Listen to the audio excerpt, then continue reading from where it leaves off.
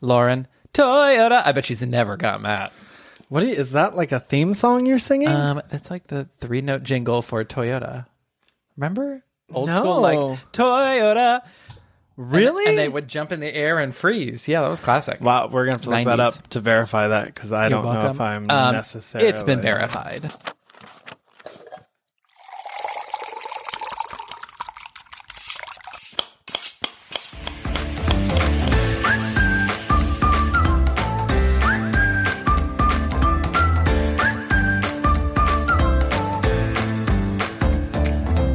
I'm Dustin Harder, and this is Keep On Cooking. Hello there, and welcome to Keep On Cooking, the podcast dedicated to plant-based cookbooks and learning more about the authors who wrote those cookbooks. I'm your host, Dustin Harder, and I'm so glad you are here listening today. And my life is rosy since I've found my Rosie. That is Mr. David Rossetti to y'all. I'm here with my husband and producer of the podcast. Say hello, Mr. Rossetti. Hello, Mr. Rossetti. Haven't said that in a while. Thank you for saying I'm your you make my Rosie. life rosy. Y'all know that song from Bye Bye Birdie? My life is rosy.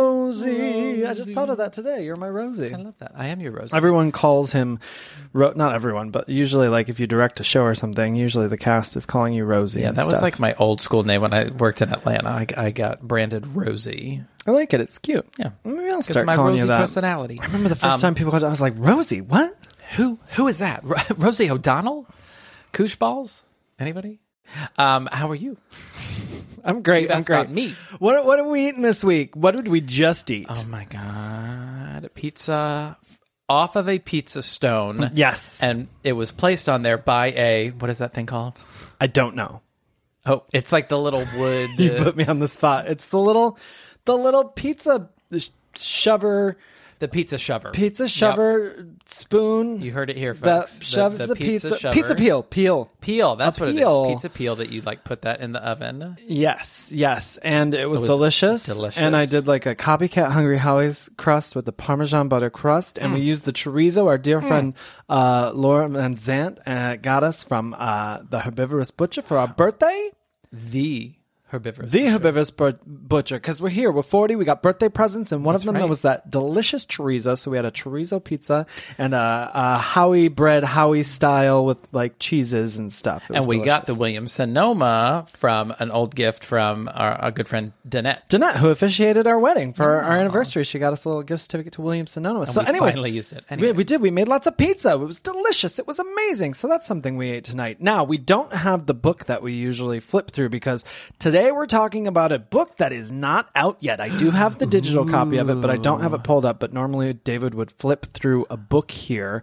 But I don't have exciting. it to put in your hands. So yeah, Okay. the book is not out yet. It's coming out in 2 weeks on March 16th. And the exciting thing is you can pre-order the book right now and you get a lot of cool things. So the book we're talking about is Hot for Food All Day, Easy Recipes to Level Up Your Vegan Meals. That's by Lauren Toyota, of course. And if you pre-order it, you get a dessert ebook for free. And you also get access to a digital launch party that she's having on March 16th. Ooh. Yes. Is there anything special happening at the Oh, there launch is. party? I'm going to be a special guest, so Oh, I'll be there my celebrating. Yeah, I'm gosh. super stoked, and I love this book. When I did get the review copy a while ago, I did make a few things out of it. Do you remember the corn chowder that we had? Oh, 100. yes. Well, yes, I love yes. anything corn chowder. But You do, it that's was why I made it. Very, very delicious. And one of the things you can do with this book is you level everything up to use in another recipe. So I use that corn chowder to make a cacio e pepe. And oh my God. to was your that, face. Was that like Mario and Luigi? I kind of just say it like as Italian accentish as I can in case it's Cacio de wrong. pepe. It just like it's Exactly. done and we move on. just got to kind of decide. I feel like it sounded great. That was excellent. Thank you so much. I was Thank like, who's you. here? What Italian man? It's walked Luigi. in? And then we made a club sandwich from it with beet bacon. You love beets. Do you remember that club sandwich? yes, I yes, didn't yes, know yes, I missed club sandwiches until I had this club sandwich out of this book. It was And that so beet- good. Beet bacon. Beet bacon. Hey, nay. Do you remember I made what did I make before? A There was lemon. like what was it? It was lemon chia bread? Yes, that was the last thing I made out of it. We're gonna have to make more, but that was also delicious, citrusy and yummy with some icing on it. Lauren Toyota, of course, is the author and the creator of Hot for Food. Lauren has made a name for herself as an inspirational, influential voice of a generation, with armies of social audiences hanging on her every word. Lauren is now living the dream as her very own modern-day media outlet, having seamlessly transitioned from close to 10 years as national television host to independent, self-made content producer.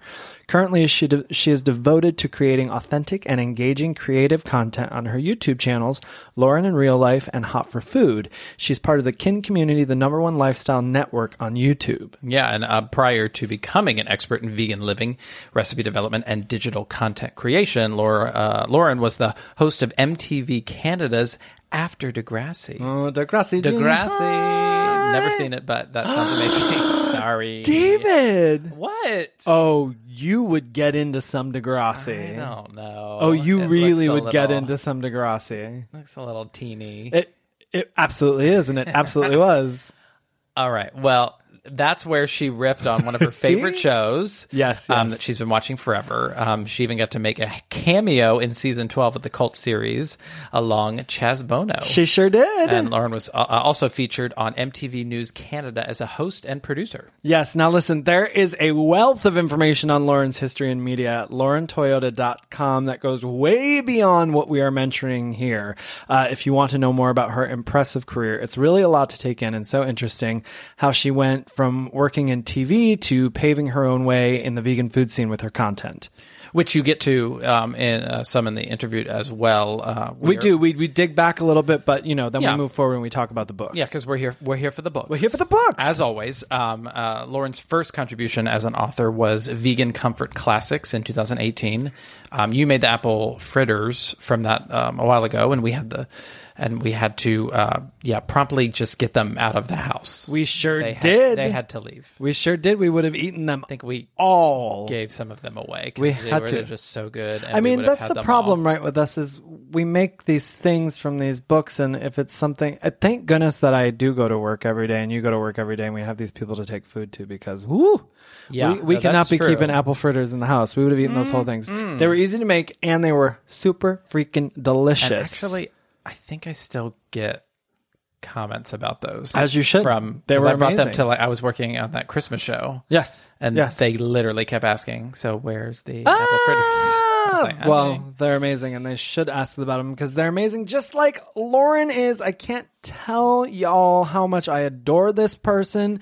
And today we're going to dive into her new book coming out in just a couple weeks. As I mentioned on March 16th, it's called Hot for Food All Day, Easy Recipes to Level Up Your Vegan Meals. So let's get it started already. Here she is to spill the tea on all the goodness, Lauren Toyota.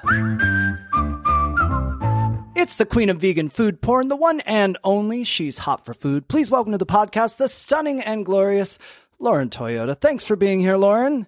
Thanks for having me, Dustin. This is so fun. I feel like it's been a long time coming that I've needed to connect with you and meet you, even though we're not really meeting, but we're kind of meeting. Yes, I love that. Me too. I've just been a fan and watching you for so long, so I really am so happy to finally meet you and have you on and get to chat it up a little bit about food, that thing we all love. My fave thing. Yes. Let's move into the icebreaker question. Since people know you so well, what is something people might not know about you? We'll be back after a quick break. Hey, Bar and Grill fans, it's Jim with Madhouse Bar Talk, where me and my co-hosts sit around and talk about the things going on around Madhouse Bar and Grill in Elyria, Ohio. The whole conversation is unscripted, uncensored, and unedited. Anywhere where you stream podcasts, just remember, Madhouse Bar Talks, baby. It's hard, right? Because I reveal it all on the internet. Listen, I was watching, some stuff on the YouTube, and I was like, what is she going to say to this question here? Okay, this is going to be a weird answer, but it's definitely something people won't know about me. On my left leg, right in the center of my thigh on the top, I have a mole, and it was shaped like a drop. So it looked like a drop of chocolate, and I hated it. Growing up, I was so embarrassed because people would be like, "Ew, what's that, poo?" And they'd make fun of me. And so I got some of it removed as I got older, but the whole thing, it can't get removed, the whole thing. So now it just looks like a irregular mole. It's such a weird answer, but definitely no one would know that. You have like a semi-drop now. Yeah, but have you seen? I should have just left it. I should have not tried to cut it off. Oh my God. Have you seen the movie Superstar? Of course you have, right? You've seen Superstar. Wait, yeah? Superstar with Molly Shannon? where she's like, the kid has a birthmark, and she's like, your birthmark looks like shit when they're kids. And I always whenever anyone talks about a mole or something, I always think back to that. Well, that's what people thought mine looked like that. So rude haters. Rude. Embrace the body. Embrace it all. Well, my thing that people might not know about me is that I toured with Muppets. I was an actor before all the food shenanigans, and one of the first professional gigs I had was touring with Sesame Street Live. I was the only live human character surrounded by Muppets. It was crazy. Okay, that's really fun and cool. I interviewed Kermit once. I mean, that's kind of the thing. Yes, I love that. Well, the fun part is on the down days, I got to be Oscar the Grouch. Oh! So there was me and another human, and we switched back and forth all the time. So it was great. I got to learn some puppetry stuff, which I think I'm probably not supposed to talk about. But it was a long time ago, so I guess maybe whatever I signed then, maybe it's void. Who knows? Okay. Well, it's just such a treat to have you on the podcast. I really appreciate you taking the time. I know before you became the vegan expert you are today, your other hats include work as a successful producer, host, and VJ. Everyone needs to check out the About tab at laurentoyota.com to learn more about the outstanding accomplishments Lauren has under her belt. Seriously, in the world of media, before she even thought about making tofu cool, you also need to see how you worked those bangs, girl. You had some serious bangs back in the day. Oh, I had a serious wig, basically. I mean, it was my real hair, but I wore extensions all the time. I was very fake. I had fake eyelashes. I had a padded bra. I had fake hair. Yeah. So I mean, I'm assuming all part of a glam squad sort of situation, right? Yeah, it sort of just goes with the territory. To be honest, I liked it. I liked it. I was super into it, but when, once I wasn't on television anymore, it was nice to, strip back, I haven't colored my hair. Yeah. Your fake hair down, so to say. Yeah. I have a really good friend who's now a host on big wrestling shows on the USA Network, and she is glammed up. It's amazing to see the difference. She's gorgeous when she's not glammed up, quite like yourself. Either way, I was going to say bangs or no bangs, or extensions or no extensions.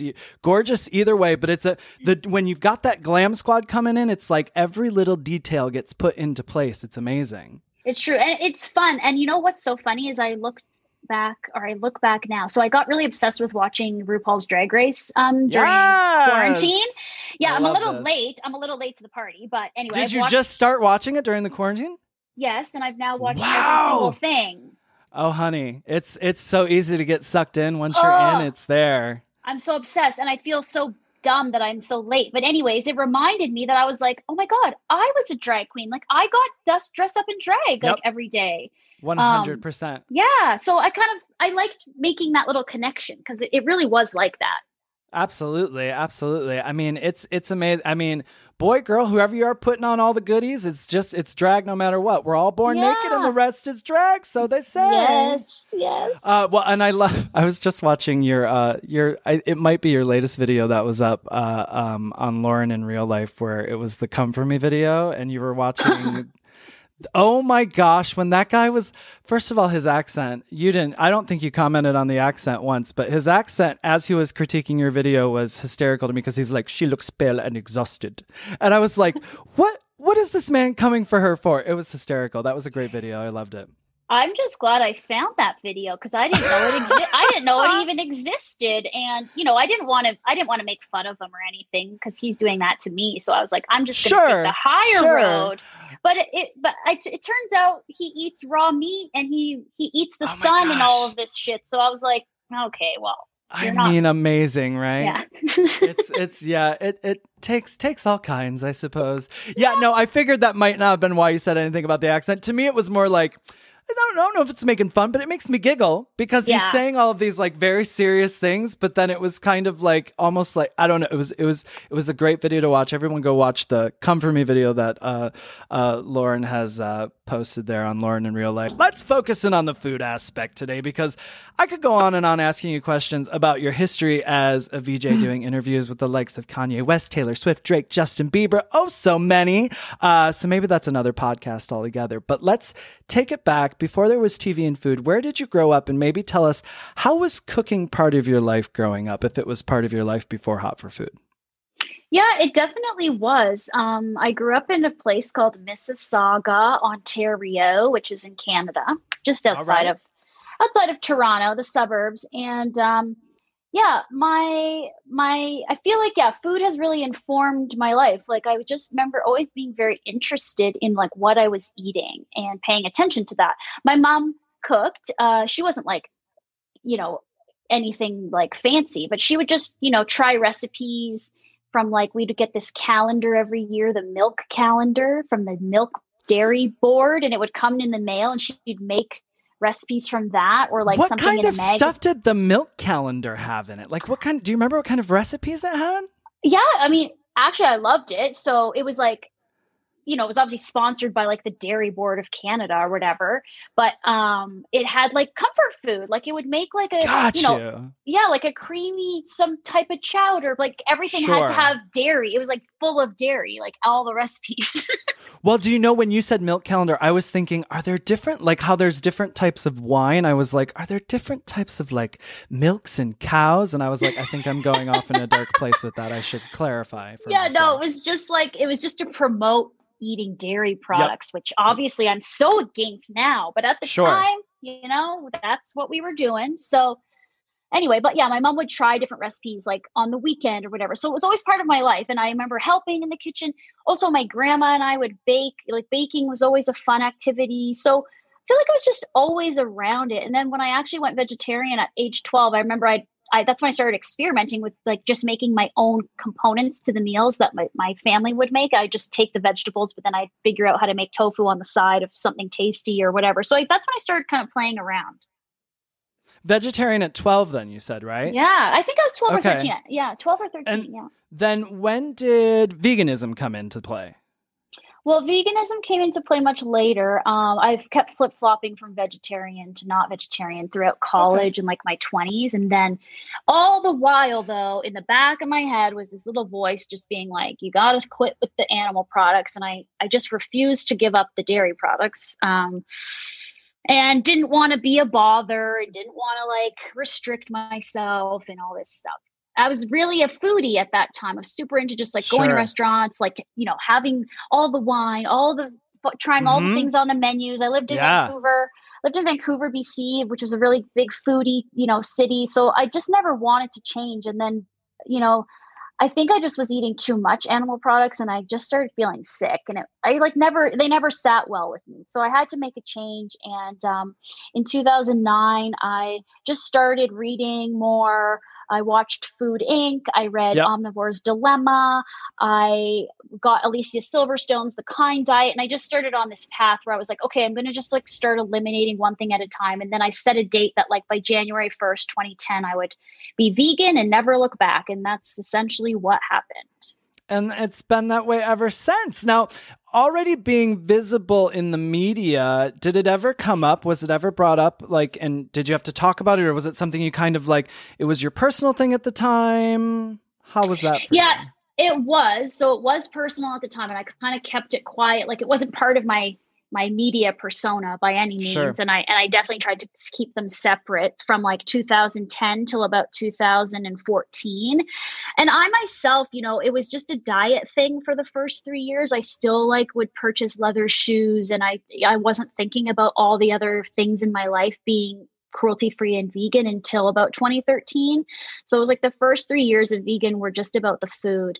And so that's why I felt like I didn't want to like claim myself vegan even, because I was afraid of getting, critiqued about how I'm not the perfect vegan, right? I think everyone goes through that phase. And But by the time I made a decision to kind of like really integrate it as a lifestyle in all aspects, I was also working at MTV Canada. And it was funny because we were in this really weird place where there wasn't much going on. We could feel like there was layoffs going to happen soon, and no one was really supervising us. We did whatever we wanted, and we had to just come up with ideas for MTV News. And I was like, can I like come out on television as a vegan? Like, can we do something about my veganism? Like, and this one producer was super into it, and he's like, sure, I'll do it with you. And so we went on this little adventure of me like exploring like my veganism and like kind of like confessing like I'm not a real vegan, like I still buy leather, and like sure.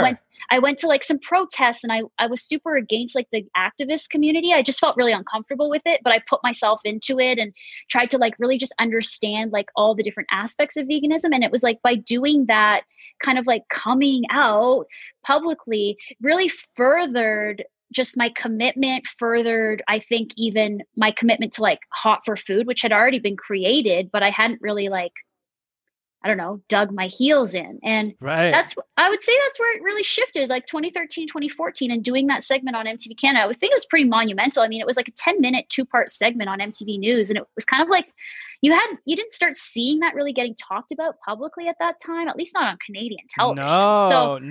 Yeah. So it was just kind of a cool moment. And I feel like it was a turning point for me, for sure.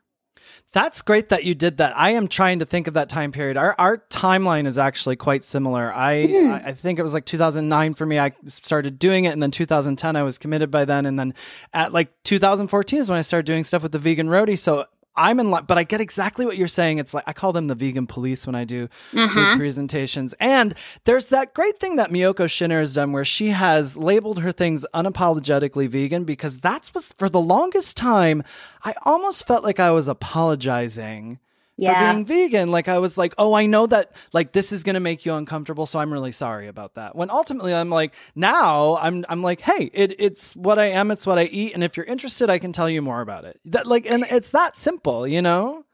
Yeah, I agree with you. And it is cool, like our timelines. And I think a lot of people's timelines, you know, like I think Jackie Vegan Yak Attack, and like, it's kind of cool how like it was all happening like, you know, I'm trying to think of the right term, but it's just like this energy, right? Like everyone's tapped into some type of movement. It's all happening simultaneously. And you don't really understand the bigness of it. I think that's what we've seen evolve since that time till now, because look how big it is, and look how vocal people are, and look at all the people like us doing comfort food, and just how it's becoming so much more mainstream. It's like we were all working at it into like separately, but together. We didn't realize. Yeah, I was just thinking as you were saying all of that, exactly that, like how big it has actually grown in the last, like, just, I mean, the 5 years, but I feel like then those 5 years before that was, I mean, obviously it's been years of legwork going into it, of people working sort of in synergy with it, but now, like, it really is just starting to explode. And when we look at Hot for Food, then you're saying it was happening around that same time. When did Hot for Food come about, and sort of how did it start for you? Well, it actually started at the same time I was transitioning to going fully vegan, because I started a blog just as a way for me to like be accountable. Like it was like, I'll just do this little like online diary, more or less. Sure. But it was a crappy looking blog, and it wasn't a real domain. It was like hotforfoodblog.wordpress.com. And I didn't know anything about anything. I was like, I don't even know how to do this. But I just fiddled around. And so that is where it started. It really started from the very beginning, but it didn't really become anything until Instagram. And I created an Instagram for it in 2013. And that's when I tapped into, you know, I could see, like, that was the time when people were doing the food photos and all that stuff. It was becoming a movement, and Instagram really elevated that, and you could tap into stuff. And that's where I was like, oh, there's all these other vegans kind of like doing, like, I remember Nom Yourself, Mary was like one of the people I found at that beginning time. And I was like, whoa, look what Mary's doing. And she had a big account. And I was sort of looking at a few people going like, well, I'm going to do this. Like, I'm going to be part of this. I'm going to be part of this scene. And then I just I don't know, I just posted. It was fun. Like the thing is I wasn't like strategizing. I was just having fun and like playing around. And I think that's why it worked. And by 2014, I didn't rebrand, but I almost branded because I hadn't really branded Hot for Food in any way. And so by 2014, I relaunched the blog as a proper domain. And at that time, I actually launched it with my boyfriend at the time, John. And so that was a big motivator for me to like go forward because we were just both so passionate about something. And I thought it would be cool to like present it together, you know? And so that's really where it went off. 2013, 2014, even though I had started it by myself when I went vegan. And the name was, I don't even know how I came up with the name, but it just always felt like it was something that just came to me and then it just stuck and it just felt right. So yeah. Well, it's certainly changed the way people look at vegan food. You've created a relatable and accessible content for the mainstream, making vegan eating and living more of a celebration, I think, rather than something to be intimidated by. Thank you. I like that. Yeah, of course. And I like that you're saying you're sounding like it was very much for fun at the time. But I'm curious, did you go this sort of celebration rather than intimidation factor? Did you go into it with a clear vision of that? Or was it something that just sort of evolved after time? No, it definitely was the mission from the beginning because during those couple months before January 1st, 2010, that I was reading and watching and blogging, and I actually lost my job in 2008. So I had this time where this is where I tapped into like myself and how I was feeling. So I made the diet change and I had a lot of time on my hands. I was actually just waiting tables and working at different restaurants because I thought my television career was over because I had gotten let go because of the 2008 recession. So I was going through this like personal transformation. And when I started getting into vegan food, I went in the raw direction because that was what was popular at the time. Yes. Raw cashew cheese and smoothies and raw like collard rolls and all this stuff. And I was like, this is cool. You know, I never looked at food this way, but I very quickly got very bored and tired of it and was like, I can't eat like this. Like I am not going to keep with this if this is what I have to eat. And I kind of fell into a bit of a misconception. Like this is what it means to be vegan. So because of that, I started looking for other stuff. And of course there's Isa, you know, Post-Punk Kitchen and stuff that I did find that I was like, okay, there's like cool vegans, like there is this out there. And I just wanted to kind of be part of that. I was like, there's not enough of this. There's too much of the like perfect, healthy, green juice type vegans and not enough of the regular people who happen to be vegan. And so, yeah, I would say from the beginning, this idea of Hot for Food, the name, like for me, like, cause I'm kind of sexual. It was like, okay, this is about being sexy and edgy and like hot for food. Like, you know, that's where that name sort of just popped into my mind. Like it was a feeling like I am hot for food. Like, let's focus on the food. Let's make the food hot. Let's make the food cool and good and comfort food. So because I was a big comfort food fan, as an omnivore, I was like, why would I got to start doing that? Like, let's go back to like what I actually like doing. And so, yeah, it was part of the mission. It might not have been super, super clear, but when I think back, I remember that was my intention. Like, I want to present vegan food that's fun, that is a celebration of being vegan and not this like strict, perfect level 10 type weird thing. Right. I remember for me, because that sounds very...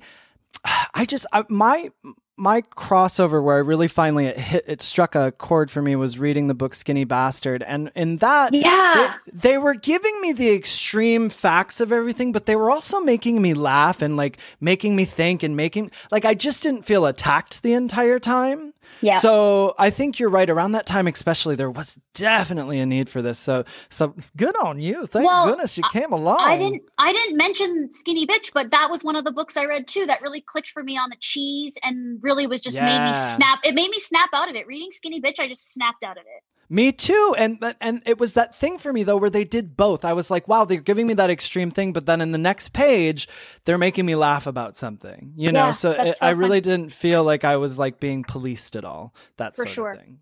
Well, speaking of all these books, you may have said it already, but what was the very first vegan cookbook you ever owned? Oh, I mean, It might have been Alicia Silverstone's The Kind Diet. Okay, it's my favorite question to ask on this, especially someone, because everyone knows you so well. I'm like, what was the first one she had? And yeah, okay. that was the one I remember, because I actually posted. None of these old posts from that early version of Hot for Food are up there because they weren't they weren't even vegan, a lot of them. But the book, I remember posting about that book, and that was the only one I ever posted about. The only book you ever posted about? Yeah, I mean, I didn't really get into posting about cookbooks once I started my own recipes, but yeah, that was the only one I ever posted in the early days, and so that must have been the first one, because it was really the one that got me thinking. Because she actually talks about, like, oh, if you want to eat a cube of cheese, eat a cube of cheese, and I thought about that at the beginning. I think even after January 1st, like, I think that first month I might have slipped on, like, oh, there's a piece of cake, so I would eat it. But then I would always feel super sick, and I'm like, okay, you just got to stop. Like, you just got to quit it. I mean, I hung on to, because I lived in New York. I lived in New York the last 20 years. I just moved to Atlanta the last year. And, it was a slice of cheese pizza for me. That was the last thing. That was the hardest thing for me to sort of say goodbye to. There's always that little thing, Yeah. But anyways, let's touch on your books now. We're going to talk about the first book, and then we'll dive into the second one that's going to come out in a couple weeks. Your first book, Hot for Food, Vegan Comfort Classics, 101 Recipes to Feed Your Face, came out in February 2018 and quickly became a bestseller.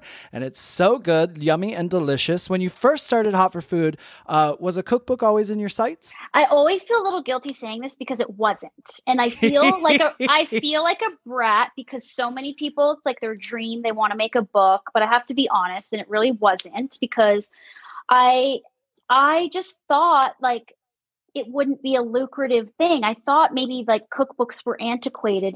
I didn't get really into, like, buying a lot of cookbooks because I really wanted to sort of learn how to cook kind of on my own, like, and intuitively. So I looked at books, but I didn't have a lot of them, and I wasn't necessarily a big fan. So I thought, well, then why would I make one? No one's going to buy it. I'm going to ask you about that later. I love that side of you, this intuitive part. You really empower people to sort of, like, get those training wheels off and go at it. And it's one of the things that I do, even though you're giving us a book with your books, you are encouraging people to, like, fly on their own, try things. And that's one of the things I really, really love about just Hot for Food and the books with Thank all you. of that. And was it a no-brainer that this first book would be Comfort Foods? Obviously, I feel like, right? Yeah, it definitely was. When I finally decided it was the right time to do it, and I had talked to who is my now publisher, or half of my publisher, I met with the editor, and I went home from that meeting when I was really motivated, and I was like, okay, I'm going to do a book. And I remember putting together a proposal, and I didn't put Vegan Comfort Classics. I think it was called, like, Vegan Comfort Food or something like that. But right. The proposal was definitely, yes, all the comfort food, because that was really the basis for the recipes on the blog. So, I really envisioned for sure that the buffalo cauliflower being on the front, because it was sort of the famous Hot for Food recipe at the time. And I was like, yeah, so it was definitely meant to be, for sure. I mean, people had been asking. So once I was on YouTube, I would say within less than a year, people were like, when are you going to put out a cookbook? And I really was like, oh, really? Like, I was like, you guys are going to want a cookbook? Like, I didn't get it. I don't know. It's so weird but you have to come to your own decisions, right? Like, you can't, when people tell you one thing, I never believe it. I have to get there myself. So it was kind of that type of process. Yeah, but you also, you produce such great content, and it's so funny, people being like, give us a book. I'm kind of feeling like, well, isn't this enough? Like, isn't she giving you enough, people? Please. Yeah, that's part of it too. I think I thought, well, you're getting free videos, like, right. But it's how great to have people embrace the brand that way and really want a book. How fantastic that's gotta feel really great. Well, yeah, and it was a complete game changer. And it was one of those things, like, I didn't realize how smart it would be to make a book. Sure. It took me a while to warm up to the idea. Then when the idea felt right and I went forward, I knew it was the right thing to do, but I could never have imagined where it would take me by doing a book, if that makes any sense. Like, it's been so incredible. It definitely, I guess, like, leveled up my business, my career, my reputation. It just, and of course now I see why, but, like, having a printed, published book, it's like you know, me being a television person, like it has this cachet that is perceived in a certain way that, I mean, that's just the truth. And so I think it's just it's part of a good marketing plan. If you're really serious about, you know, your online business, you got to think about how you can move forward and evolve. And that definitely was just the right decision. And then I got hooked, you know, then I was like, oh, I actually really enjoyed this whole process. Like, it's totally different than videos, right? It's different than posting to Instagram, making videos. It's like a body. My friend, you know, Timmy from Mississippi Vegan. Yeah. He uses the word a body of work because he has an art background and he's made lots of bodies of work as an artist. And when he described it that way about a book, I was like, yeah, that's the right thing. And it makes you feel there's just something different about creating a body of work that is satisfying. And I really enjoy it. Well, and it's tangible, and it's this, when you get that book in your hands and you're like, oh, this is another element to what I'm doing. And it's actually like I have this conversation on this podcast a lot with the authors. It's like almost a nice time capsule of where you're at that time. You know, videos are great. Yeah. You get the 10 minutes, 15, 5-minute video of what's happening in that moment. But this book really just, it takes it and it holds it. It's like a nice little time capsule, you know? For sure. That's how I looked at it too, because I mean, Hot for Food and my life changed so much as that book was getting printed and coming out, because I broke up with my ex-boyfriend and he was a big part of Hot for Food. And, you know, there was a lot of personal growth and a lot of forgiveness and a lot of stuff I had to deal with at that time. But when I look back on the book, I'm so proud of it because it really is just a time capsule of what Hot for Food was at the beginning. And now that I'm doing the second one's about to come out, I see like this evolution and I see this difference. And that's what's so cool is like, there's these just evolutions, these moments in time of like what this whole thing has been. It's so cool to have that, like to have those memories and then also be able to share that with the people who support you. Well, and of course, this book, we get the mouth-watering imagery that you're so good with. It accompanies all of the delicious recipes. You actually start the book off with my favorite and something I want to devote an entire book to one day. Actually, I think you should. I think you would make a killer book on this category, but brunch. So when we talk about brunch, what's one of your favorite recipes in the brunch chapter in this first book? Oh, it's so hard to choose. Pick a baby. Pick one of your babies. I think something that's very me is the breakfast tachos, which is super simple. It's not like I'm reinventing the wheel, but it takes just like a really good scramble and then repurposes like either a fresh scramble or leftover scramble by baking it with the tots and black beans and like all the nacho fixings. So to me, that's brunch because it's breakfast, but also lunch and dinner combined, right? It's like, it could be any meal. Absolutely. And tater tots are just so great anytime. Like, I am obsessed. Anybody that follows me knows I'm obsessed with tots, but like, I will just eat a plate of tots with ranch dip for dinner. Like, that's 100%. My dinner. 100%. And whenever I go, if I'm at a restaurant and they're like, and there's potatoes on the menu and they're like, tots are there, I'm like, well, this is a no-brainer. This is not like, we know what we're doing here. We're getting tots. That's what's happening. So if it's like French fries or tots, do you pick tots? Tots. Always tots. Yes. I was going to say you. Okay. Yeah, always tots. I love French fries. I mean, it's hard to choose, but always tots. Yeah. Potatoes. My husband's always like, well, if there's a potato in it, I know you'll be okay. I'm like, well, can it just be potato? Do we have to do all the other stuff? Well, what I love about this first book, and you do it with your second book as well, but with both of these books, they're not one-off recipes. You create items that we can use and reuse again, and for other recipes within the books. In this first book, the Get Saucy chapter at the end of it, it's a saucy chapter to live by, y'all. It's got 5 different aiolis, gravy, barbecue sauce, relish, peanut sauce. The list goes on. But my dear, what's your must-have sauce if you had to pick one? Does it have to be from the new book or just in general? Let's pick one. Let's get on the first book. Pick a sauce from the first book. Let's go from there. The ranch, y'all. Here's the thing. I'm a ranch fiend, and like as an omnivore, I would like barely touch ranch because I was like, ew, it's like full of like it's like the animal fat, right? Like I was always kind of like ew. Same with mayonnaise, but as a vegan, like I'm like load up the mayonnaise, load up the ranch because it's clean. It's just like vegetable oil. Yeah. What's the base of your ranch dressing in that first book?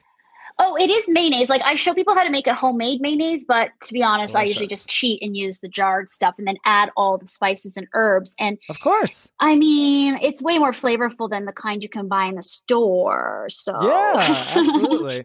Well, and of course on the cover there is the towering buffalo cauliflower sandwich that you've spoke of. There's a chapter called Stacked Sandwiches featuring oyster mushroom po' boy, a Monte Cristo, and a barbecue jackfruit sandwich. There's hearty soups chapter, and listeners, you will love there is a gooey French onion soup. This is one of my favorite picks in this first book. It uses the matzo cheese from the sauce chapter for the cheesy topping. You have a big bowls and salads chapter, and then you get us with everyone's favorite, oodles of noodles. What are a couple pasta dishes from the first book you can tell us about? oh, the oodles of noodles. I really love the green pea pesto linguine because it's so easy and it's so flavorful. And I love green peas so much. Yes, I do too. I feel like it's underused, but I really do love green peas. Yeah, they have a bad reputation like Brussels sprouts, which is also why I put Brussels sprouts in that first book, because you just got to know how to season, not overcook these things so that they turn yellow. You got to keep them green, right? So I love frozen peas. I throw them into everything. You can just soak them in water. You don't even really need to cook them, right? They're already kind of flash frozen and Yeah.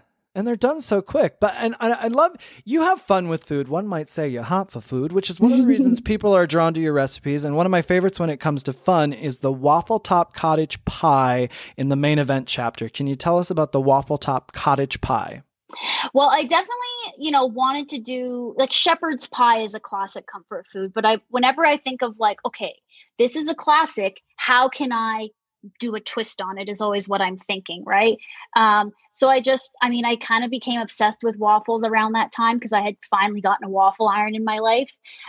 So I definitely wanted to do a waffle top version with a mashed potato waffle just to make it a little different. Plus it gets so crispy, as we were talking about our love for potatoes. So nothing's better than a crispy potato in large format like a waffle. A side note to all the listeners that everyone just get a waffle maker. If you're thinking about it, if you're on the fence, honey, it'll change your life. I did in my second book, Epic Vegan, I've got a waffle tot grilled cheese. Tots again, here we go. Waffle tot grilled cheese. And then Terry Hope Romero's got a tofu waffle in one of her books. It's just a great, inexpensive kitchen. You don't have to spend. Waffle? Yes. It's so good. It's seasoned just right. And it's actually a great way. I love to air fry tofu now, but plop these tofu slices in a waffle maker. It's so great. It's so good and crispy. But it's a great waffle makers, everyone, an inexpensive kitchen gadget. You don't have to splurge on it if you don't want to. And no, the one that I used in Vegan Comfort Classics was $30. Exactly. And everyone, you will use it way more than you think. Look, I gave you 3 places to use it just now. Yeah. And I mean, potatoes in a waffle maker, I couldn't think of anything better. And of course, we've got sweets in this first book, a sweets chapter.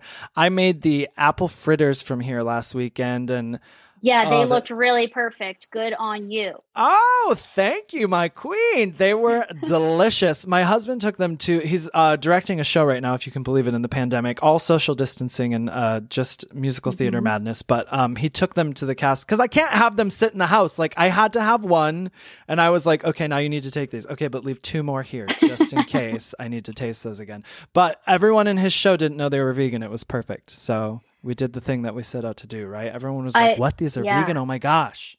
Well, that's what I like about when I make desserts, because I really make sure that these are undetectably vegan because and no offense to anyone making healthy desserts, but it's just not my thing. If I want to eat a dessert, I need it to have sugar in it and fat. I don't want to be eating a date square or a date ball. I just don't. So I am just forthcoming from the beginning that desserts are desserts and breakfast is breakfast. They're different. So you got to have all the all the ingredients are vegan, sugar, flour, whatever. You just swap vegan butter and other vegan fats like coconut creams and stuff like that. So that's my big, I guess, PSA on vegan desserts. And that's really why, I loved making the dessert chapter in the first book and the second book, and I never get sick of doing treats. So well, it sounds like you're not going gaga for aquafaba, though, which I can appreciate, not going gaga for aquafaba.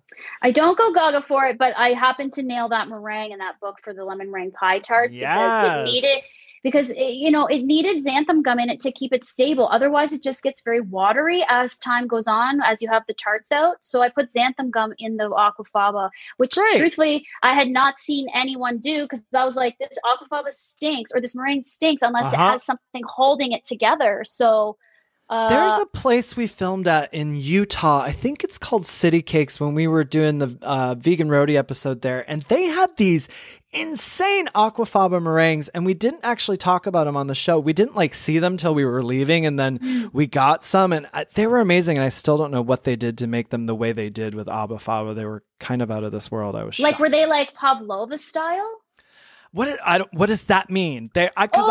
I'm not big on meringue, so I didn't even know. I don't know the distinctions between all of that. Oh, well, I've been trying to make pavlova, but it's hard to get it to stabilize. And is that when it's crispy when it's done? Yeah, it's baked. It's like a baked meringue. So it's got a crunch. You kind of press it and it crunches and that's what it was. And sticky in the middle. Yeah. So I know it's definitely possible, because I've had them. I've had chefs make them for me at restaurants, and I've had them. But when I try to do it at home, for some reason, I can't get it to work. It seems like something that people need to master. So I mean, I'm sure over time you'll get it. I have faith in you. But what an amazing gift, this aquafaba that chef gave everybody. He figured it out, and now everyone's just it's like he gave us a gift. I really appreciate people that do that.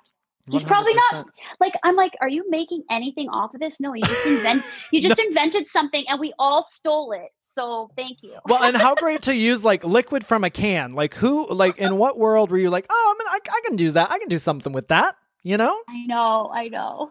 Well, and you also, in this sweets chapter, you create staples for multiple uses. You have a customizable cake in here, different flavors of buttercream frosting. And like we said, the book's full of comfort foods. It's a multi-purpose book. We got some staples, but when we get back to sweets, what are a couple of your favorite sweets from the first book?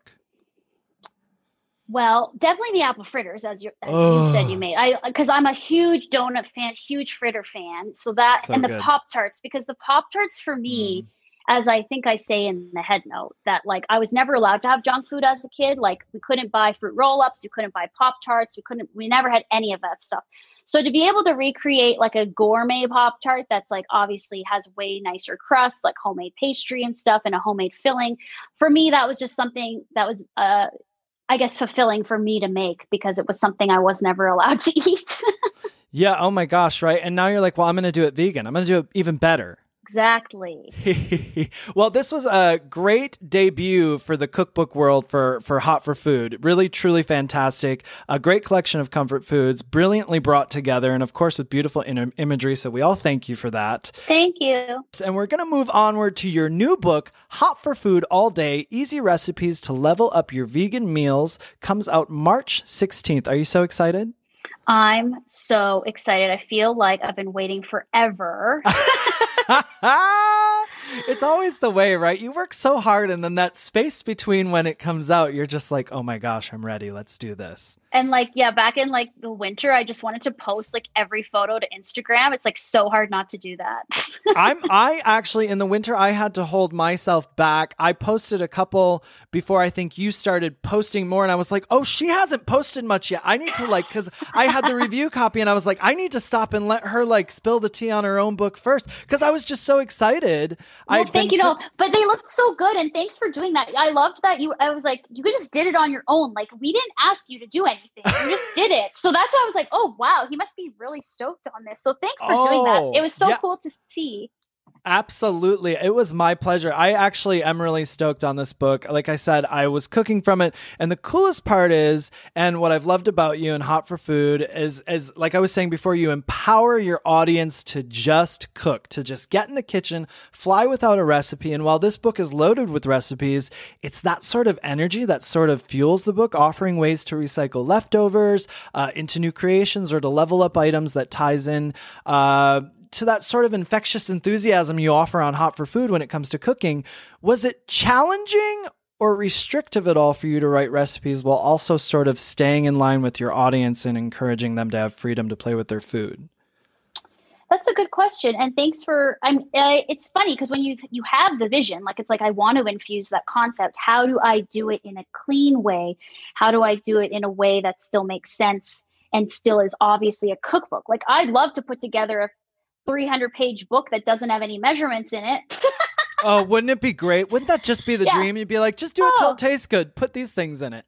Yeah, that's my dream book, but I couldn't do that obviously. So no, I didn't find it restrictive. I found it so much fun, and to be honest, had to like limit myself. Like I could have kept going, but then you have this limit of how many pages and how many recipes from the publisher. But I was like, I could keep leveling this up. I could keep going, and I just had to quit. So no, I'm hoping, and there's only so many words you can fit on a page. So, what I'm hoping to do is like continue to show people how to level this stuff up through social media and other videos and whatnot. So it'll still be like unique stuff, but there's just so many ways you can do something.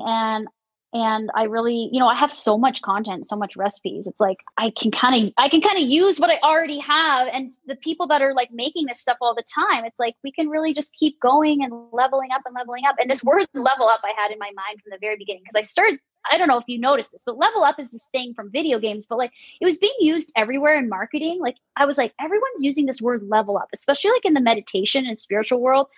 I kept seeing people using level up, and I was like, I need to use level up. Like I need to, I was like, I have to call I wanted to call the book, like I want the main title to be level up. But anyway, I'm happy with the way it is. And I kind of just like, I was just obsessed with wanting to use level up, and I needed a different phrase other than recipe, which is what I say on my videos. So I was like, that doesn't, you can't read that. So, yeah. So yeah, I had to kind of come up with a clever solution to that. But yeah, it's definitely the ethos of Hot for Food. And thanks for, I guess, picking up on what I'm putting down. And I'm glad, you don't know it's going to translate through the pages till you're done. And then you're like, okay, fine. Like I get like, now I'm like, yeah, it works. And I hope everyone can feel that it works. And I hope that the way you feel about it is the way everyone's going to. I have no doubt they will be. You really have an incredible knack for leveling up in a way that makes it super fun for people. I made the corn chowder because my husband loves corn chowder. He loves corn in general. And I was able to repurpose the soup. See, I do too, actually. I really do love it. And the soup I had left over to make, I made this super tasty, super delicious cacio e pepe pasta. Did I say it right? I think so. I mean, I had to go to Google too and figure out how to say it. I put it in when I was making it. I put it in Google Translator, and of course on there she says cacio e pepe, and I was like, okay, I think I got it right. And as you educate us in the book, that's Italian for cheese and pepper. So when you think of the craziest things you made leftovers with in Hot for Food all day, is there anything that comes to mind right off the bat, a specific recipe? I'm proud of the corn chowder one that goes to cacio e So pepe, good. and also a corn chowder hollandaise.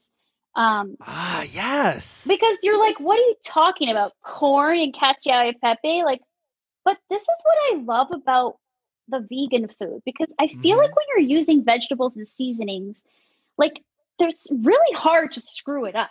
Like, do you know what I mean? Like, I just feel like it is hard to screw it up. I was like, okay, the color profile's right. And whenever in doubt, anytime I'm in doubt, I just blend it just to see what happens. Like, okay, let's just blend this and see. I never thought about that with vegetables. I almost feel like the only time I've messed vegetables up is when I've over-salted them or over-seasoned them. Yeah, over-salting or over-cooking. Like anything green, like I said before, you can't overcook green stuff. Like you got to be careful. But yeah, corn, I was like, okay, like corn is like kind of a neutral flavor once you've got all the seasonings. Plus there's potatoes in the soup. And I know from having made my cheese sauce from potatoes, that once you blend that starch, it's like super smooth and silky. So I don't know. I just liked that I like cacio e pepe. If someone would hate me for making cacio e pepe out of corn chowder, but I don't care. Yeah, doesn't matter. Guess what? We get to do what we want. We're writing the book, not them. So it's fine. Yeah. It's your book, girl. You write what you wanna. Yeah, so I hope that like people think it's fun to do that. And again, I think by being a little, I don't know the word, like just taking those risks, that people will also like, do that in their kitchens. Like, let's just see what happens. Like I can always I can always do something or add something to make this thing edible. Like, I just don't think you can screw it up that much unless you said you add too much salt. Sure. There's no going back on this, on the too much salt. I truly, one of the most exciting things, I believe people will embrace this leveling up situation because it's one of the most exciting things for me. And so that being said, let's look more at the recipes then. We start out with the breakfast chapter. From omelets to bars and muffins, you have us covered. What's a favorite breakfast recipe from this new book, Hot for Food All Day? Well, I do like, also, this is a level up, but I show the scones. So I'm a big scone fan. Love pastries and scones. So I do the scones 4 ways. And this was actually a recipe that took me a few tries to figure out, but the broken scone breakfast muffins. So you can take your leftover scones, or you might want to freeze some of your savory scones. And then you can use them for this. You break them up and put them in a muffin tray. And then you make kind of like a chickpea flour, like type batter that's like a little egg-like, I guess, as a binder, and pour that over the broken scones, and then put cheese and hash browns in there. You also blend the hash browns because, again, blended potatoes, really good binder. You should see my face right now. Genius. Keep going. So then you make these broken scone breakfast muffins, and there's like a completely transformed thing that you made into a muffin. And I think, I wanted to make a sweet version with the sweet scones, but I'm hoping that people will just figure that out themselves, that they'll just go and make a broken scone sweet version. I might show it on a video, but I really like that idea. And that originally it was going to be a broken scone casserole, but the trick was that, the stainless steel muffin pan is what actually made the thing taste better. You know how like cooking in like glass or metal is different? Yes. When I did the casserole version, there was something wasn't right about it. And I kept adding more seasonings and doing all the stuff, and it still wasn't right. And then I was actually Timmy was helping me. And then we stuffed it all into a muffin pan, and then it got this nice crust on the outside. And I was like, oh, okay, it's completely different. And so that's how that whole testing thing happened. But I feel like it got to a place that I'm really happy with. I also really like the granola. Like, it's just a super easy homemade coconut granola that you just make on the big baking sheet. You don't need to use a bowl. And then it makes quite a bit. It lasts a while. And then you can use a scoop and a half of it to make a dessert recipe. So you're going to jump all the way to sweet stuff and make the Rocky Road bars, which have the crunchy coconut granola on the top with pretzels and marshmallows. And it's so delicious. I have so much more I want to cook already in this book. And this is moving us into the lunch stuff chapter with soups, sandwiches, and wraps. I love this chapter because, as we've talked about the leveling up, the soups really seem to lend themselves to that. As I mentioned, the corn chowder to a pasta, and you give us tortilla soup that can be leveled up to red sauce enchiladas or chipotle cheese fries. And I made the clubhouse sandwich from this chapter. I had no idea I missed club sandwiches until I made this. It's perfectly seasoned tofu with easily made beet bacon served with club sandwich, as you do, with mayo, vegan mayo, of course, and lettuce, tomato, and toasted bread. It was really so tasty and paired perfectly with that corn chowder, too, I got to tell you. You never leave us for want when it comes to bowls or salads either. So you always give us balance. And I like that in some of your what I eat in a day videos. I always kind of see you've got a good balance in there, too. In this bowl chapter in Hot for Food All Day, for someone who just gets this book, what is one of your favorite bowls you would tell them to make straight away from the bowl chapter? Oh, well, I'm a sucker for like the Asian flavors. So I'd probably go with the soba noodle base and then do the kabocha, miso roasted kabocha squash on top, which is my favorite squash, if not even maybe favorite vegetable, other than cauliflower. And then do some either pickled or roast. I do a roasted purple cabbage in there, but you could easily just make a quick pickled purple cabbage as well. And then, sesame seeds. If you wanted, you could do the crispy tofu on there too. The thing with the bowls is like, I wanted to include a bit more, direction, but I couldn't due to space. And I figured, you know what? The pictures are all there. All the components are there. Now it's really up to you. And this is the empowering aspect of what I want to get across is just, do what feels good, figure it out. You might not like, if I told you to put a bowl together, you guaranteed people would want to sub out 2 to 3 things anyway. So really it has to be you, but you gotta, that's why I outlined just sort of the essentials, because as long as you have the different textures, the different flavors, the layers, the fatty dressing, you know, you're going to be satiated. So it really, to me, once I saw it kind of put together, I was like, that's cool. It's like really about these components. And then it's really up to the user to kind of put it together. Yeah. So, make what speaks to them the most. That's great. Yeah. I love that. And then we've got the dinner stuff chapter. This is where I got a little angry at you in the best way. Oh, in the best way, only because I'm jealous because I hadn't thought of it first. You give us a 1-pot mac and cheese, but honey, then you do the damn thing and level it up once again, not twice, but 5 times with a buffalo chicken mac and cheese, a pizza mac and cheese, a Thai red curry mac and cheese, a Tex-Mex mac and cheese, and a green mac and cheese. So which mac and cheese would you say is your favorite of these? Oh, I love the Thai mac and cheese. I was like, I hope she says that one because it sounds like the most out of the box one to me. It is, and it's so tasty with the red curry paste. I mean, I think people thought I would probably say the buffalo chicken, which is also amazing. Of course. But there's just something about the Thai mac and cheese. It's like fancy. Like it's mac and cheese, right? So simple, so basic, but then when you make it the Thai mac and cheese, it feels like you're eating some type of gourmet thing. And I just really like the flavor profiles in that one. And I could go on. I had way more mac and cheeses. So there's this great place. They're still open. They almost closed in the pandemic, and then somebody actually bought it and kept them open in St. Louis called Lulu's Local Eatery. And we filmed there, and they had like 4 different mac and cheeses on the menu. It was all that. It was like putting different stuff on it. It was so good. And I love mac and cheese, so it can be the base of anything. Mama. Yes, me too. There's other great pastas in this book as well that go beyond the mac of it all, like the ragu bolognese, which is featured on the cover, and the bacon kale pasta, easy Brussels sprouts pasta. Then you expand through pasta with sloppy Joe zucchini boats, miso roasted kabocha squash, which you chatted about 3 ways, crispy tofu fingers, and cauliflower steaks. What's one of your favorite recipes from the dinner stuff chapter? Well, the dinner is a lot of like leveling up because, I don't even know why but there's just a lot of ways to level up stuff. But the zucchini boats, like, I do really like them. I feel like they're kind of, at first I hesitated about putting them in the book, but I was like trying to figure out just something to do with the zucchini because you use the zucchini to make the carbonara, which people will know that recipe. It's kind of like a hit from the YouTube channel, so I want to include it. But I only included it if I could use it for something else, right? So that's where the zucchini boats came from. I mean, sloppy Joe flavs, you know, the ground round, I'm so down. And it's just a really easy recipe.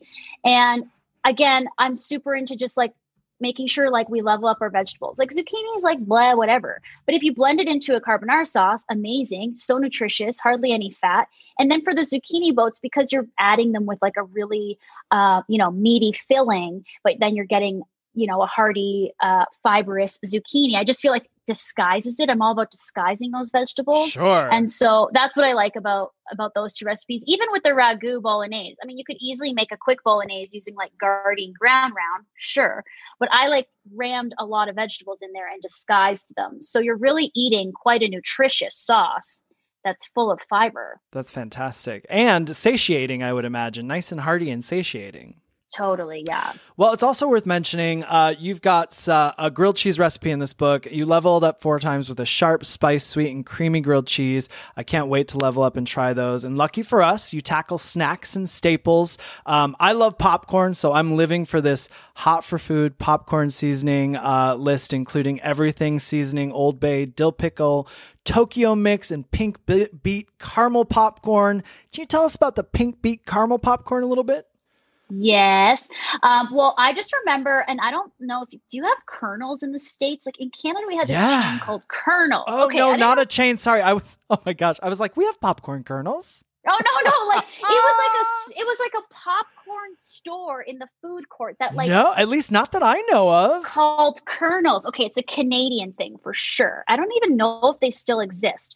But it's definitely nostalgic for me because you go to the mall, you can smell the popcorn all through the mall, and it's coming from the Colonel stand. And you go to the Colonel stand and they have every flavor of popcorn. They have like the Chicago style mix. They have caramel corn. They have every like ranch, cheddar, dill pickle, everything. And you can get it all mixed together. You can get individual bags. You can do whatever. And they always had, of course, the pink caramel corn.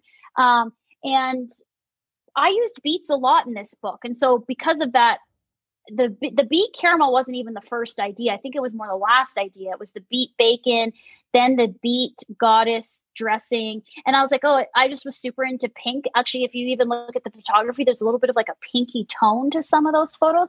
And so that's where I was like, okay, got to make pink caramel popcorn. Like, how am I going to do it? And then I don't know. I just was like, oh yeah, duh, beets. So it's just like cooked beet, or not cooked beet. Sorry, you actually want to use raw beet because raw beet is brighter in color and more pink. So you just blend some chunks of it, or you can buy like frozen chunks of beet and that's what I buy, just like frozen chunks. You can get them at Trader Joe's or whatever. And so you blend a sauce with coconut cream and you cook it into a caramel, and then you toss your popcorn in it and bake it a little bit to cure it and let it dry. And I don't know, it doesn't taste like beet at all because it's got sugar in it. But it makes it so pretty. It sounds delicious, and I know it's gorgeous, and I'm gonna have to make it, and I'm gonna have to make all those popcorns because I just love popcorn. I'm crazy for popcorn. Me too. So let's finish things out the way you do in the book with the sweet stuff chapter, like you do with the customizable cake. In the first book, you give us a loaf here to make 3 ways: lemon chia, black forest, and pumpkin. I have actually made the lemon chia. It came together so easily, citrusy, sweet, delicious, with a delicate glaze layer. I didn't post it yet because that's when I had my moment of like, wait, I'm not going to post anything because I see you were like rolling the stuff out. I was like, I'm going to hold off. But you also do puff pastry 4 ways in this book. So what's your favorite way to level up the puff pastry? Okay, well, I'm a huge fan of puff pastry. I just think it's like, because it's accidentally vegan in most cases, right? There are vegan brands, but there are also just mainstream brands that they're made with, vegetable shortening and stuff. So it's super convenient and easy. You never want to attempt your own puff pastry because, like, what a nightmare. So yeah, just buy the frozen stuff, and there's so many things you could do. But you want me to pick my favorite? I think I really like the mini strawberry tarts. Just because I like the way it puffs up around the filling. Like, I don't even know what to describe it. It just gets a really nice poof on it. And you could also, of course, I think that's a great description. That's a great description. Yeah. You could do any filling you want. Like, you could just do a different fruit. But I did strawberries for, some red, pop a red in that photo. Why not? Yeah, it's always beautiful. And just like that pink beet caramel popcorn, my goodness. And of course we have to mention you have a no churn salted caramel tahini ice cream in here. I have my eye on that, and it can be leveled up to a salted caramel tahini milkshake, which sounds like a dream to me. When it comes to the sweet stuff chapter, what's one of your absolute favorites? A sweet that had to go in the book. Oh, a sweet that had to go in the book. Okay, well, it's very hard for me to pick, and I need to ask your opinion on something after. But the Rice Krispie chocolate peanut butter crispy cake, because this was inspired, as I did write in the head note, by something I used to eat in Toronto that I miss all the time because I'm not in Toronto as often now. I'm not living there.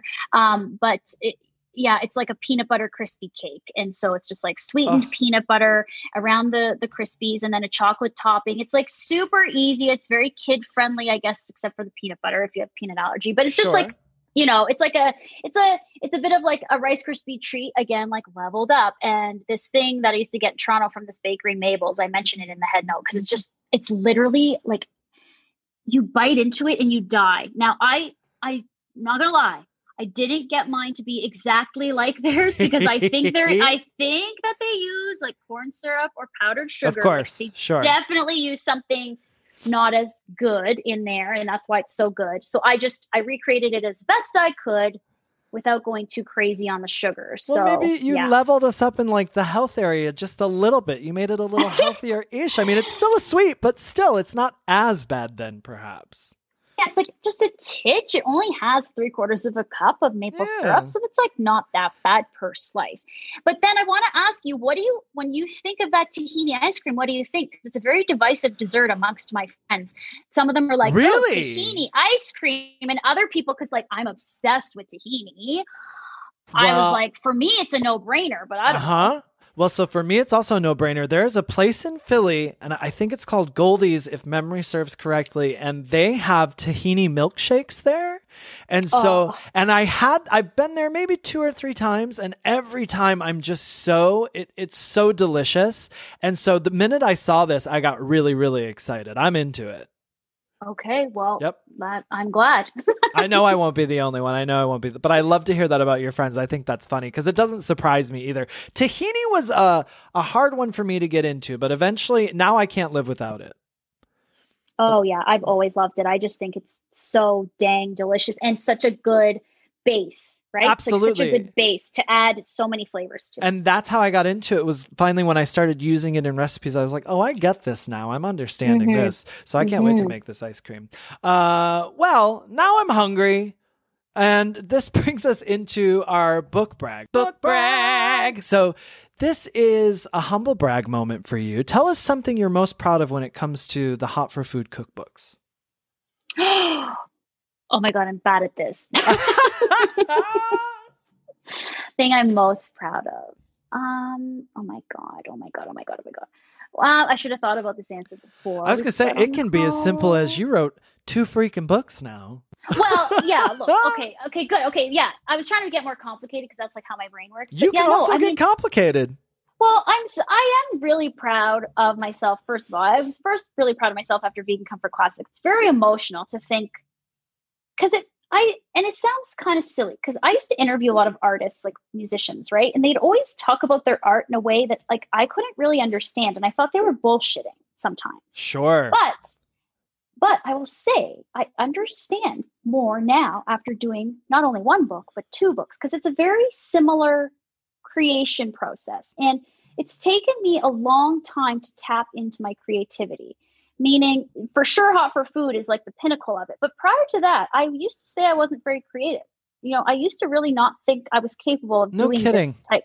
Doing what you see, like I didn't think I was capable of it. Wow. So I think I'm really proud of myself for I guess cultivating something or listening to something bigger than myself to like go in this direction, and then to actually be able to create these 2 books. It's like an artist who creates their album, and when they talk about it like a baby and like this precious thing, like I used to just be skeptical of like the meaning behind that, but now I get it, and I get it because I did it, and I did it in book form, but it's very much the same thing, like this body of work, right? And it comes from a place that is bigger than yourself, and you don't really know what's happening when you're doing it, and when you get to look back on it, it is something really to be proud of and feel really good about. And again, regardless of how it's received, I'm in a place where it's like, regardless of how it's received, I'm proud of it. So yeah, that is a big, that's for sure, because there's that moment of like, you know, we're talking about it here today. You're talking about, well, how are people going to take this leveling up in this moment in the tahini and this and that? And then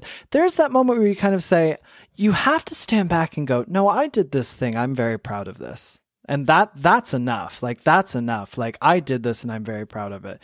And there's also that thing we talk about too, when we talk about recipes as baby and all that stuff, like baby being our babies and stuff like that, or artists you spoke to previously. When you're working with the publisher, people don't know this, but like, you have to sort of like, there's moments where you have to pick and choose your battles, and you've got to stand up for the things that you really believe in and let some stuff go.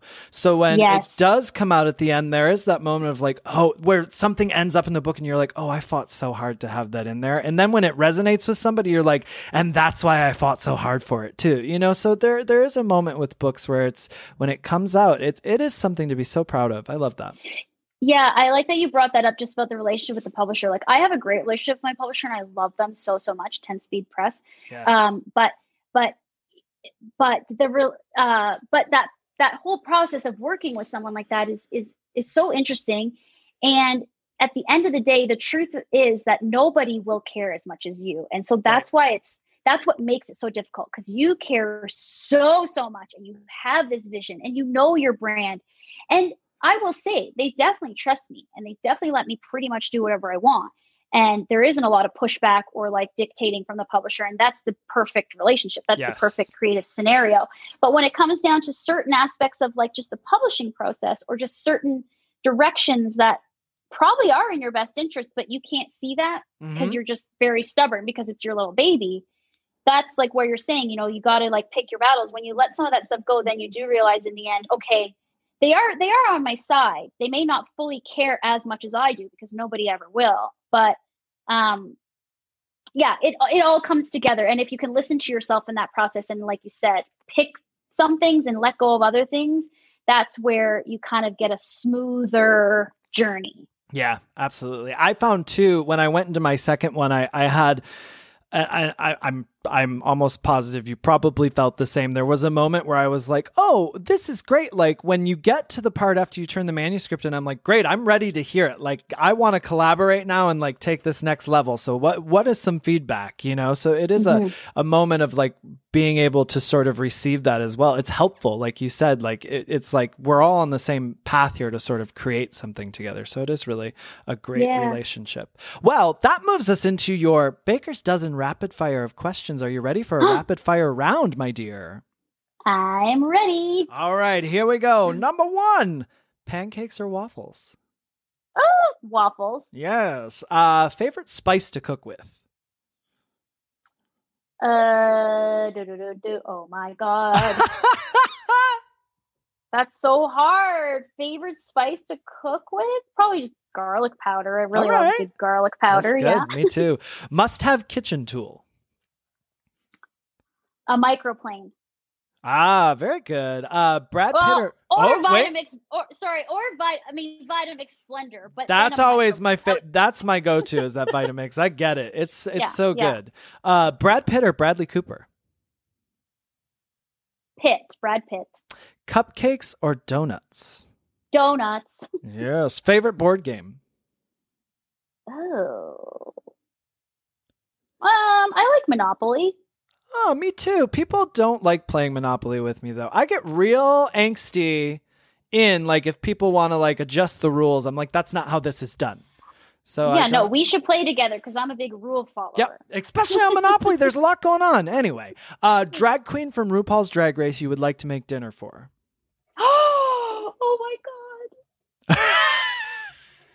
Well, I really like Brooklyn Heights. Yes. Oh, me too. I just sent a gift today to somebody with Brooklyn Heights, whipping that hair back and forth. I also really like Pearl. Oh, I heard you say Flase Da on a video recently, and I was like, yeah, she's in it.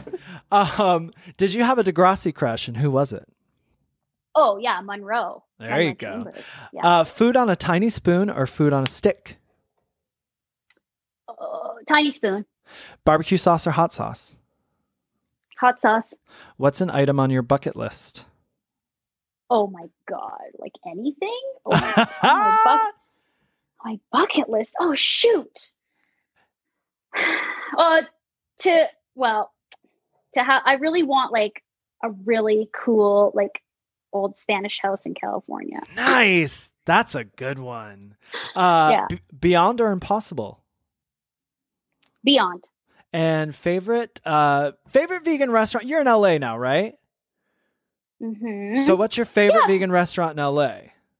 I mean, I think it would be my favorite vegan restaurant in general, but Crossroads Kitchen for sure. There you go. All right. A good old tried and true Crossroads. That's your rapid fire. Good job. What do you think? Do you have a third book in you? Yes. I love it. Good. I hope so. That's great. I love it. But for now, isn't that crazy to say? It's crazy to say that. No, it's not crazy. But like you can feel it in your bones. You do this, like this second one's about to come out, and I'm like, yeah, I can do a third. Let's go. I totally get it. I just finished my third one, and in the middle of it, I was like, that's it. I'm not doing another one. In the minute that was done, I was like, okay, so for the fourth one, I think, and I was like, oh my gosh, and my husband's looking at me like, are you insane? And I'm like, no, I kind of love it. So I'm here for it. For now, everyone, go get a copy of the first book, Hot for Food, Vegan Comfort Classics, and right now, pre-order the next Hot for Food cookbook, Hot for Food All Day, coming out in a couple weeks. I promise you won't be sorry, and I also promise you that you want both of them. And Lauren, don't you have a pre-order incentive for anyone who pre-orders the book? Yes, I do. Thanks for mentioning that. So if you pre-order Hot for Food All Day from any retailer anywhere, just keep your proof of purchase. Like usually you get one in your email or whatever.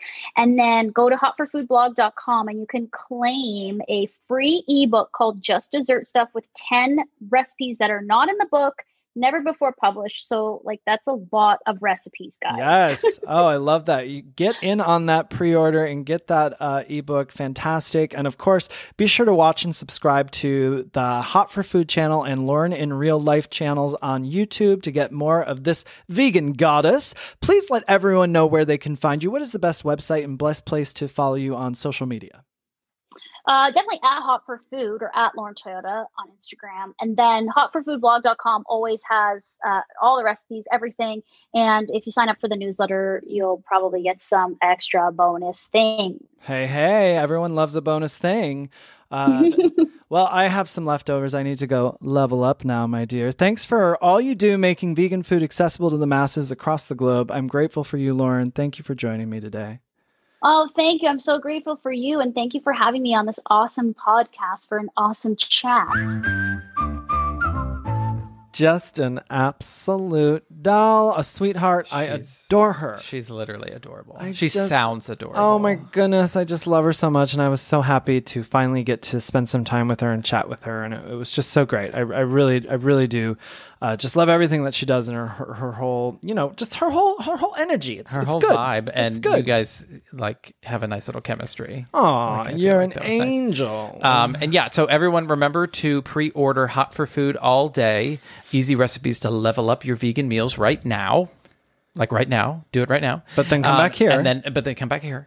And then go to hotforfoodblog.com. So go there. Come back here. Go there. Come back. Go to hotforfoodblog.com to submit your proof of purchase to get a free ebook with even more recipes. And most importantly, to get access to the digital launch party on March 16th. Yeah. Yes, such a great idea to do a digital launch party, and I'm thrilled to be part of it. So pre-order that book and come hang with us on the 16th. What do you say? I think they should say yes. Yes. Or yes. Yes. All right. So, Beb, what do we got for Dustin's dish this week? What's your dish? Knife skills. Oh. I was just saying, hi, Beb. Knife skills. Listen, people ask me all the time what knife I use, and we have a few at home, but my favorite one is a brand called Misen, Misen. I think my knife cost me maybe $60, and it is perfect. I love it. It's the one with the blue handle. Have you used it, Beb? Mm-hmm.